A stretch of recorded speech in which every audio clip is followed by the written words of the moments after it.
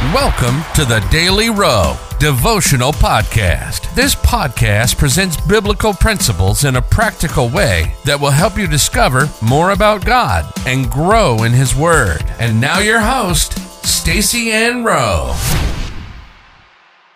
Hello friends, welcome to another daily devotional.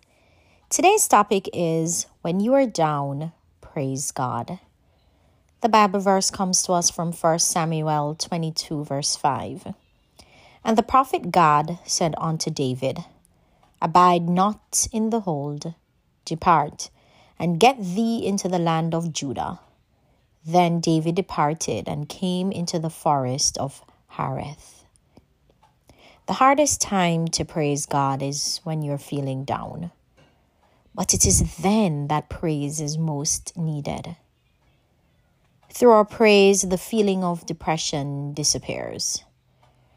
The reason is that Jesus will always show up where there is true praise and worship.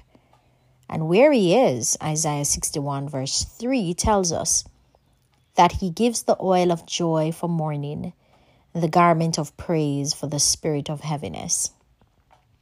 Given Saul's relentless pursuit to kill him, David was downcast and went to hide in the cave Adullam.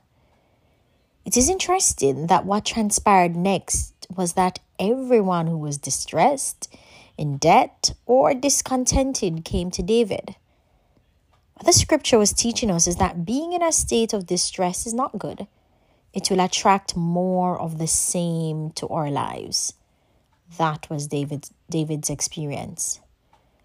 While David was in the cave, the prophet Gad came to him and told him that he should not abide in the hold any longer, but instead he should go into the land of Judah.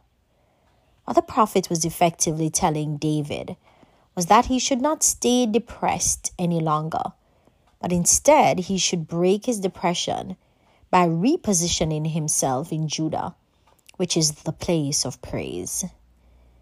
Things may happen in our lives that may cause us to feel low in spirit. But rather than make it a permanent state, let us make it temporary by repositioning ourselves in the place of praise.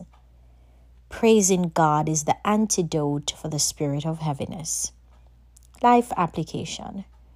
Respond to depression and feeling low in spirit by praising God. It worked for David and Job, and will do likewise for you. Let us pray.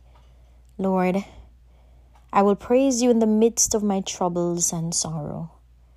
I know you respond to faith and not fear, so I will praise you even when everything is going wrong. In Jesus' name, amen.